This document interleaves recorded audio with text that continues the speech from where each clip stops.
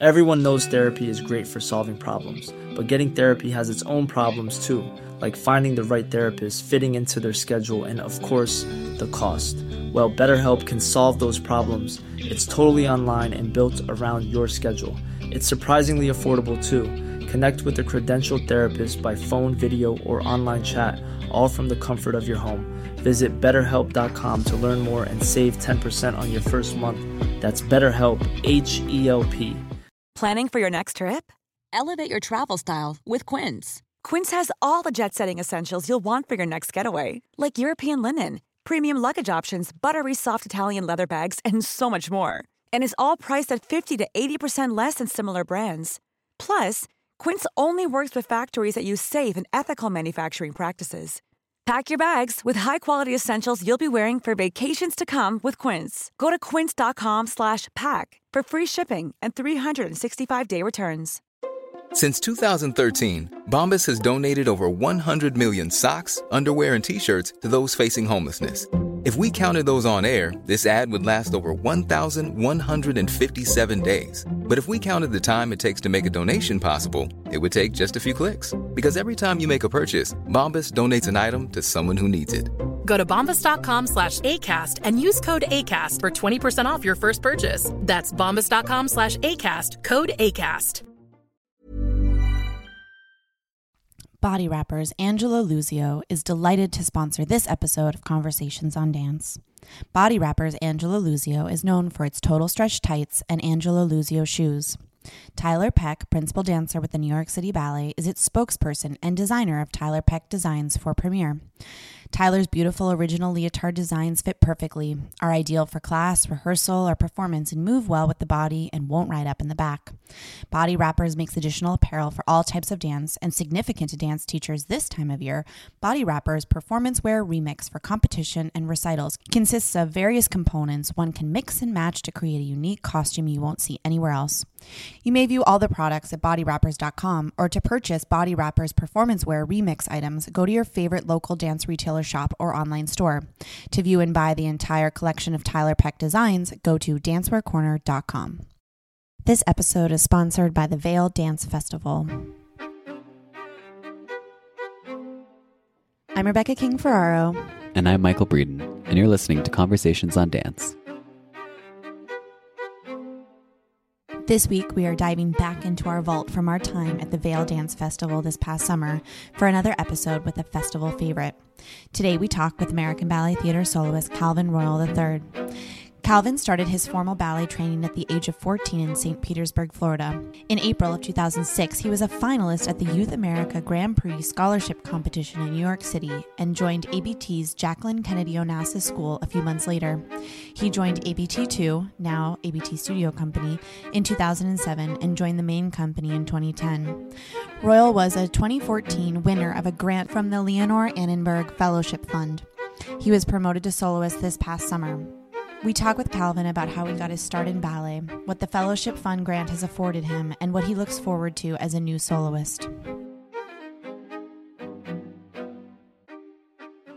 Calvin, thank you so much for taking time out of your schedule here in Vail to come meet with us. Thanks for having me. Our pleasure to have you on. Absolutely. Yeah. It's great to chat with you today. So we wanted to start a little bit from the beginning of your training. So you had what is considered a late start in your dance training. How did you first become exposed to ballet, and what were some of the challenges associated with overcoming that late start? Well, I auditioned for my high school performing arts. I was in the middle school for performing arts, and I was studying music. I was a pianist then. And so when it came time to audition for the high school, I auditioned for all the programs. And dance was one of the only ones that I actually got accepted to, which was pretty cool, given that I had not taken ballet before. I remember the audition being, I didn't know the vocabulary for the steps, and I was just kind of looking around, following along. Wow. And then I get into the dance program. But I had been exposed to dance prior to ballet. I did West African dancing and jazz and hip hop in a local community project that we would do every year. So, freshman year, ballet, 2 hands on the bar. It was my first introduction to ballet, and it was really, really tough physically. my body just wasn't ready for all that. So then how many years later till you were in a company? I was at the High School Performing Arts to my junior year, and then I competed in the Youth America Grand Prix, and that's what sort of put me out there to be spotted by the principals from the JKO school at ABT, and from there I came to study my senior year at the school at ABT. That's incredible. And sort of just worked my way. Everything happened really fast. Wow. But yeah. So did you sort of always have your eye on American Ballet Theater, or was that just the way things naturally To be honest with you, I remember seeing a lot of those DVDs of like The Dream or Born to Be Wild with all the men of ABT. And, I'd always saw the company from those videos, but I never, back then when I first started dancing, it wasn't like, this is the place that I definitely know I'm going to be one day. It just sort of all weirdly connected and here I am. Wow. Do you feel like that obvious ability that you had kind of to copy what people were doing and put it in your body and so quickly become a classically trained dancer, do you feel like that helps you now in your career learning new choreography and that sort of thing? For sure. Yeah. I like thinking back to how I used to learn. I'm a visual learner, so I'll see a phrase of movement and I can pick up the phrase really quickly. So I think that definitely lended to even now when we're working with choreographers, picking up choreography pretty easily. That's like the trick. If you can do that, I feel like you're set as a professional dancer. I never knew that would be so helpful, but yeah, it totally has helped me a lot. Even when we were talking to James Whiteside and Tyler Peck yesterday, they said the same thing because they had such an extensive background in other dance disciplines, and they were just like, it is such a useful tool to that you'll never not need, that people can see that you can move in a different way, and it's something you can utilize. And for us people that only really did ballet, exactly. It's something, it's hard to teach an old dog new tricks, right? Yeah, but that versatility is so important with those other dance forms, right? That you've trained in as well. Also, I'm sure that that means you had a knack for coordination anyway, that you still know how to move your body. Yeah, makes me feel a little bit better about your late start. It wasn't like you just came in one day and was like, oh, I can do all this stuff. No, it was totally the opposite of that for me. I think a lot of those skills that I have from doing West African and hip hop and jazz, sort of, I realized how helpful those could be later on when learning choreography or when taking a classical role that I may be doing and adding a little bit of flavor to it, or, my own thing. So absolutely. So you were initially noticed for your stunning movement quality and used more in contemporary roles. What were some of the first experiences you had in principal roles, and how did you approach those tasks? I'm trying to think. With ABT, I was sort of plucked out of the corps de ballet by Alexei Ratmansky. I don't know. It was when he first started working with the company that he was creating his Nutcracker, and he was doing a bunch of small pieces. And that was the first time that, anybody had ever taken me to do something featured with the company. And at the time, I think it was his, it was a part of his Shostakovich trilogy that he was creating. And that was the first time that I'd been sort of not only taken out, but created on based on sort of what my qualities and strengths were, which was really cool because I had just joined the company, and to have that person that saw that so early on and wanted to allow me to sort of have that freedom to be me and dance in his works, it was really cool. That's such an important element of company life, because I think sometimes it can really feel like only one person is making decisions and it's only like that one eye and how they feel about you. But when people come in, like other choreographers like Alexei Ratmansky you're talking about, and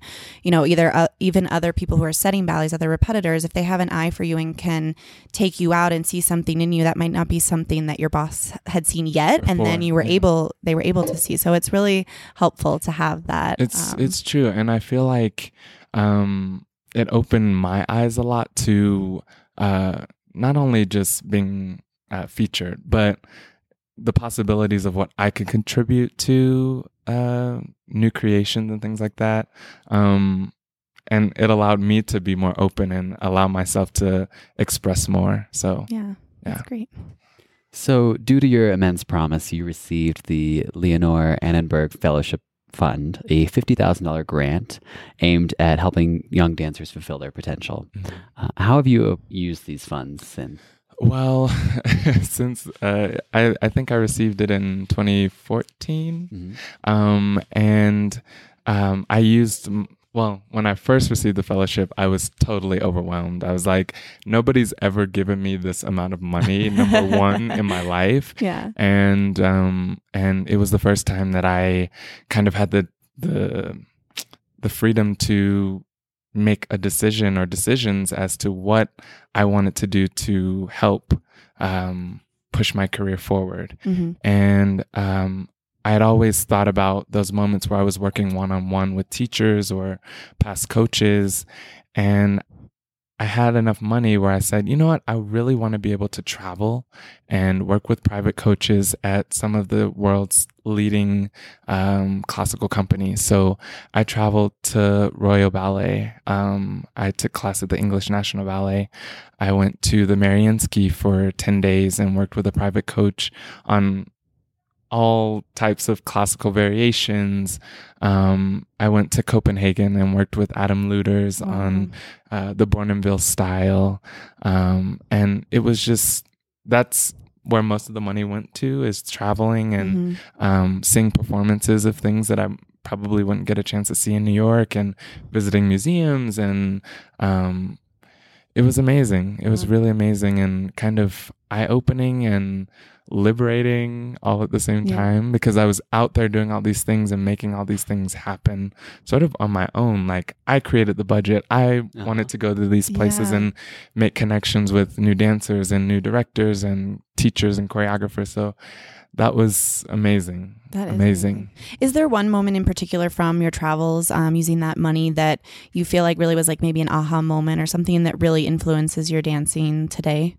I would definitely say that my trips to, it's hard to pinpoint one trip in particular, because, you know, the precision and things that they work on at the Paris Opera that I saw when I got to work there and take class there, coupled with the acting techniques and things that I learned in Copenhagen at the Royal Danish Ballet, and just the pure classicism at the Mariinsky. It's like everywhere lended me something that I could, I had journals of notes and videos of everything from my trips, and I still go back now and just kind of take some of that stuff in, and I may be preparing for a role. And I even, during this time, I was working with an acting coach too, on some roles that I was doing with ABT in the following season.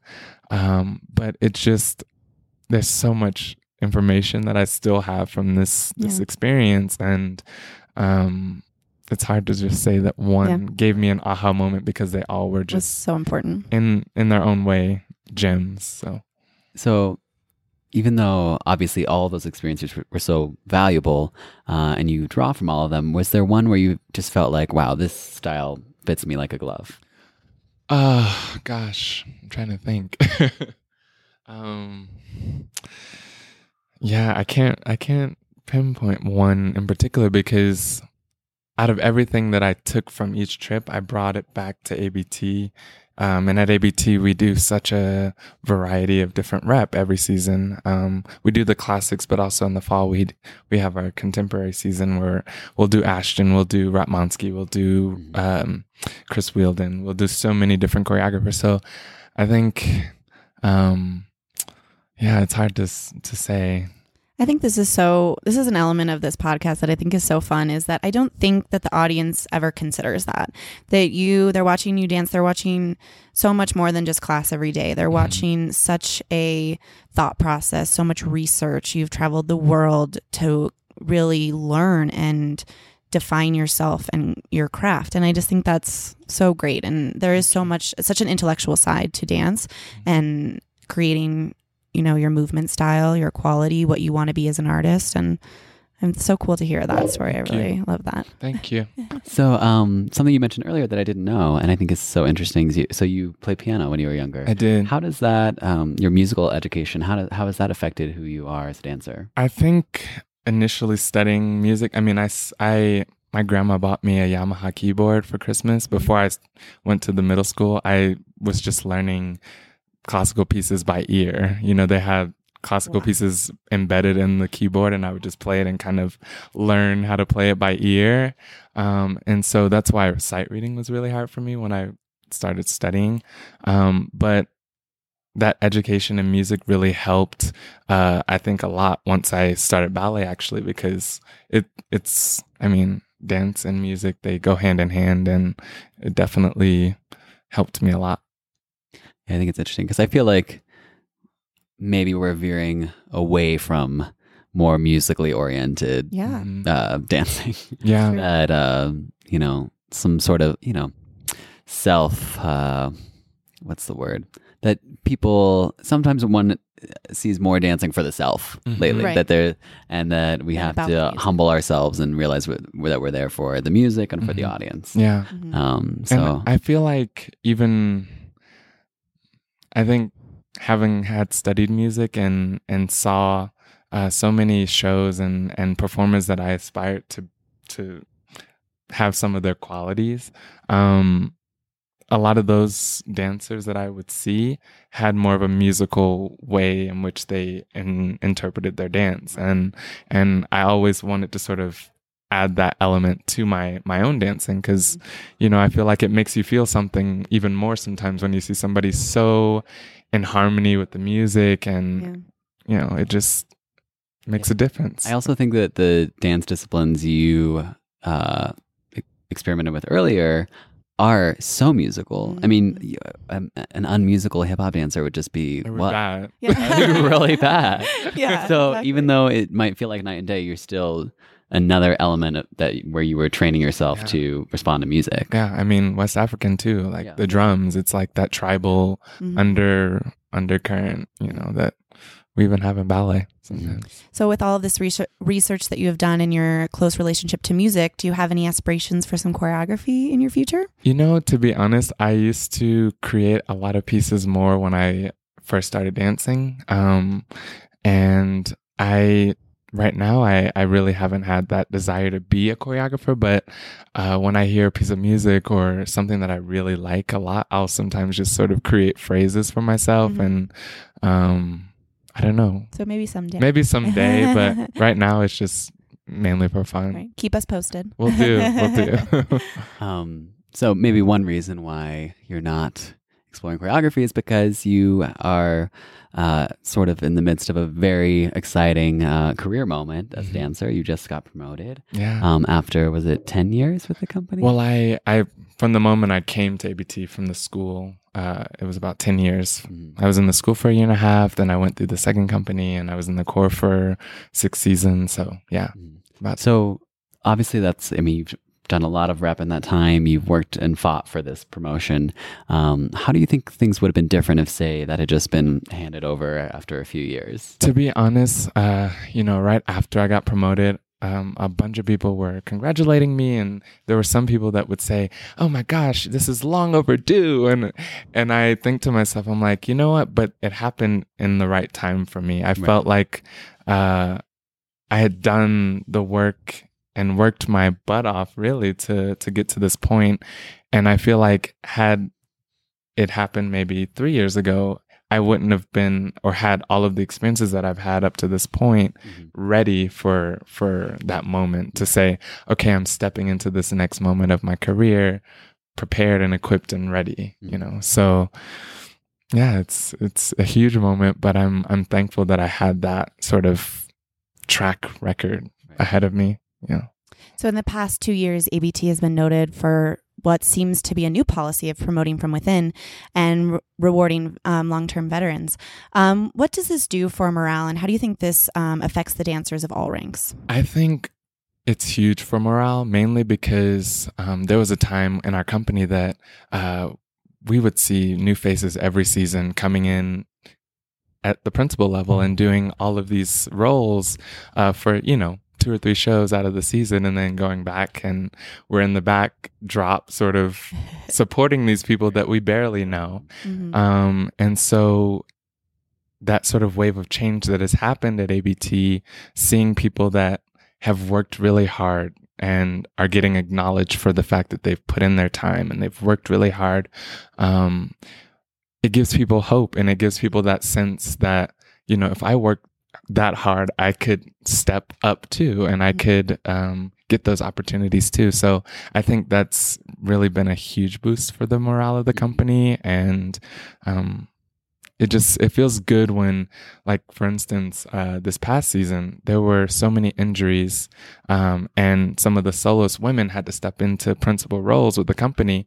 And these women were ready to do these roles many years ago, but it's just great to see that, you know, they are ready and stepping up to the plate for that, and that the company's still surviving and still doing well. And I think that's a huge, huge sign. Yeah, and those moments are so interesting too, right? Because like you said, the soloists then step up, and then the core goes into the soloist roles. Yeah. So it really does, you know, trickle down effect and affect everyone, and provides those opportunities for the people that are ready for them and can do them to prove themselves. Yeah, absolutely. Yeah, it's been so fun to see, you know, a lot of those people that are long-term veterans like Sarah Lane or Stella Obrera. I mean, I've watched them for 15 years, some of them, and to see them finally achieve something you're always waiting and hoping for, you know, like, it feels like, you know, seeing a friend make it because you've experienced so much with them as an audience member. And when you're out there on stage with those people and they're in those, you know, principal roles, you feel more invested, you feel more connected to those people, and you can actually make eye contact with them and know that person. And it's, I don't know, there's just something special about that. Difference. Yeah. I mean, God, for us, you know, full lengths are not our background, but we still would do them from time to time. Sure.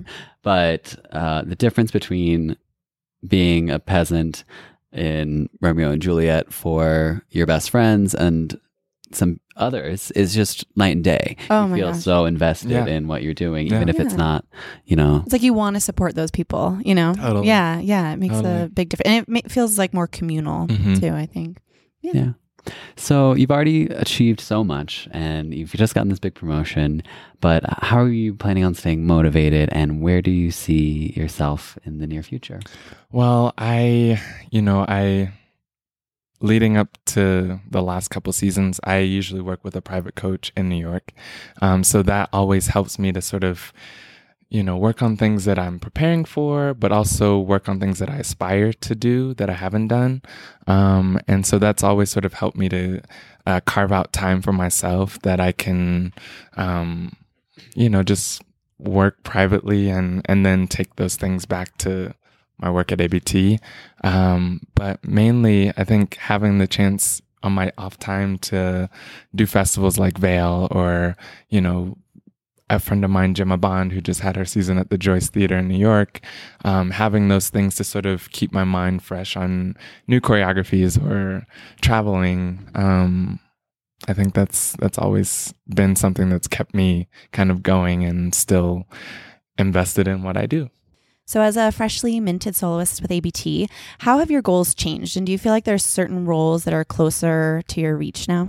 I feel like now that I have made it to the rank of soloist, it's definitely opened my eyes to the possibilities of even the principal level work that I aspire to do with the company. I know that I've been doing a lot of soloist work for a couple of years now, so that repertoire won't change much.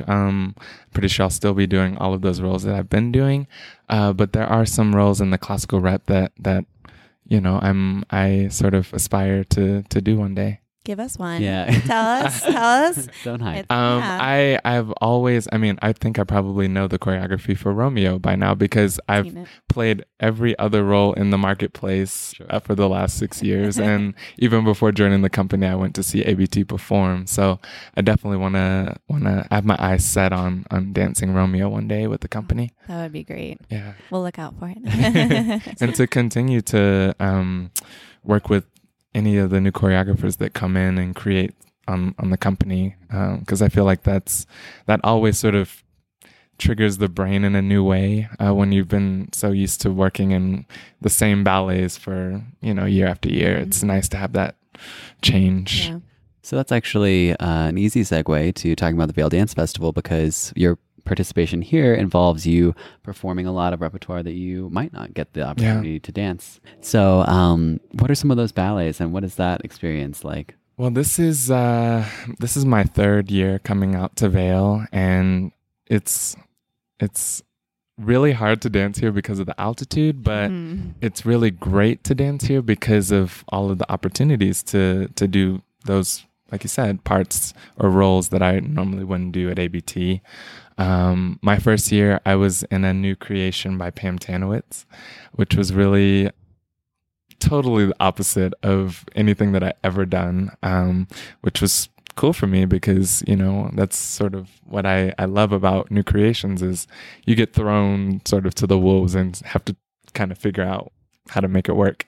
My second year, I danced Balanchine Stars and Stripes, which was so hard. And I would love to dance that ballet at sea level one day. And I got a chance to dance with Unity Phelan from New York City Ballet. And that was the first time in a while that I sort of had that crossover with City Ballet, because we're in the same city, but are two separate entities sometimes.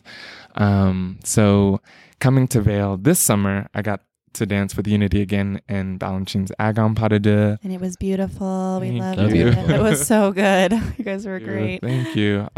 Bitter Earth with Isabella, piece by Christopher Wheeldon. Also great. And then a new piece again by Pam Tanowitz. So it's rep that I normally never get to do at ABT. And, getting the coaching on these roles that I are new to me. It's really cool. It's really cool. And I've learned so much. Do you think that still informs your dancing at ABT, even though you're not dancing that particular rep? Does that affect the way you make choices in the rep you do? I think it definitely does. I mean, everything that I've learned in these roles, I can totally take back in terms of musicality or approach to a certain phrase of movement.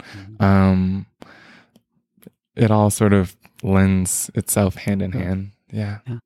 What is so special about this festival? What do you feel like makes you want to keep coming back each year? Well, one, the environment we're in. Yeah. As soon as I drove up into the mountains, it's like all this stress and high energy and sort of that anxious feeling that you have when you're living in New York City just sort of melts away. Yeah. So that in itself opens me up to what the possibilities could be here. And two, it's before coming to the festival, the last 2 years, I've had a chance to work with Heather Watts and Damien in the city on the roles that I'll be doing when I come here. So having that time to sort of prepare things, it feels like it's not just coming to do a gala and getting your check and leaving. It's about sort of that whole experience of, learning from these people who have done these roles and their experience and knowledge that they give to us. And it's like, I was having a conversation with Heather last night, and she was saying, I'm learning so much from this experience. Yeah.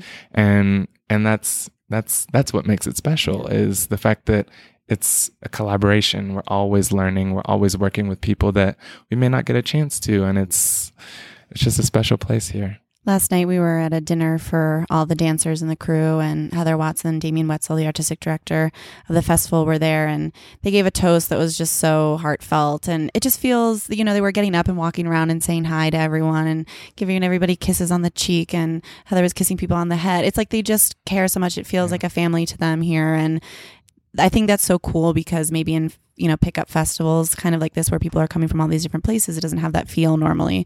So I can tell that comes across on stage too, that everybody. I mean, last night, for example, we were watching the second half of the show, and we were watching the Tchaikovsky Pas de Deux, and there's a monitor backstage. Literally, it's like people that are watching a football game. Right? Everybody was screaming and cheering. It was just like you could feel that sense of support and community. And most gigs are not always like that. Right. And so it really feels, like you said, it feels like a community and that we really care. People really care about what's happening on stage. That's great. So what do you think is most valuable about this experience outside of ABT, and why do you feel it's important for you to explore these different outside opportunities? I think things like Vail are really important. The Vail Dance Festival are really important for, I would say, just continued artistic development and growth.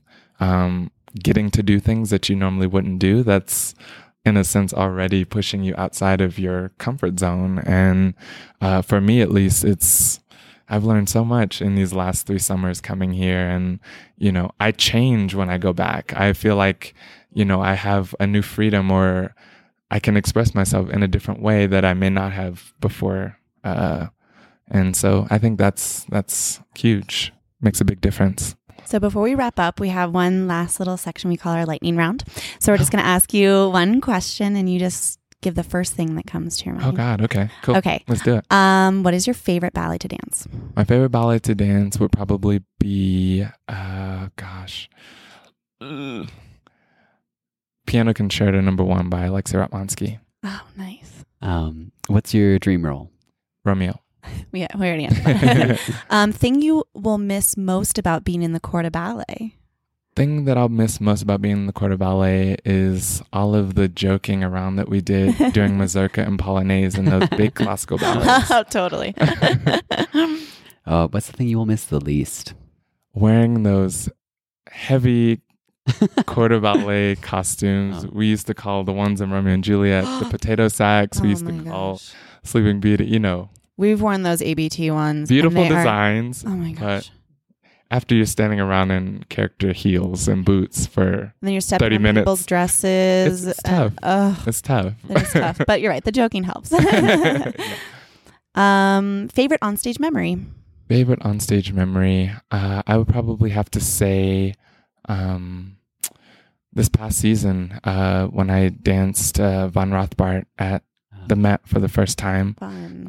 It was just, I felt like I transformed, and I became a different person that most people watching the show, they don't see me as an evil person in real life, but it was really cool to have sort of lost myself on stage. Yeah. Wonderful. Well, thank you, Calvin, so much for taking the time out of your very busy day. Yes. We appreciate it. Thanks Happy for you could having join me. us. Absolutely. Thanks again. Yeah. Thanks so much. Thanks.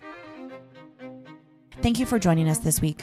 If you are new to our podcast, we invite you to check out some of our other interviews with the ballet world's best and brightest. If you like the pod, or even if you don't, we would truly appreciate it if you could take a second to review us on iTunes and let us know what you think.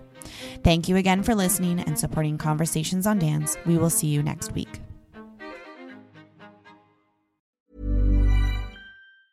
Hey, it's Paige DeSorbo from Giggly Squad. High quality fashion without the price tag. Say hello to Quince. I'm snagging high-end essentials like cozy cashmere sweaters, sleek leather jackets, fine jewelry, and so much more. With Quince being 50 to 80% less than similar brands. And they partner with factories that prioritize safe, ethical, and responsible manufacturing. I love that. Luxury quality within reach. Go to quince.com/style to get free shipping and 365-day returns on your next order. Quince.com/style. Hey, it's Paige DeSorbo from Giggly Squad. High quality fashion without the price tag. Say hello to Quince. I'm snagging high-end essentials like cozy cashmere sweaters, sleek leather jackets, fine jewelry, and so much more. With Quince being 50 to 80% less than similar brands. And they partner with factories that prioritize safe, ethical, and responsible manufacturing. I love that. Luxury quality within reach. Go to quince.com/style to get free shipping and 365-day returns on your next order. Quince.com/style. Mom deserves the best, and there's no better place to shop for Mother's Day than Whole Foods Market. They're your destination for unbeatable savings, from premium gifts to show-stopping flowers and irresistible desserts. Start by saving 33% with Prime on all body care and candles. Then get a 15-stem bunch of tulips for just $9.99 each with Prime. Round out Mom's menu with festive rosé, irresistible berry chantilly cake, and more special treats. Come celebrate Mother's Day at Whole Foods Market.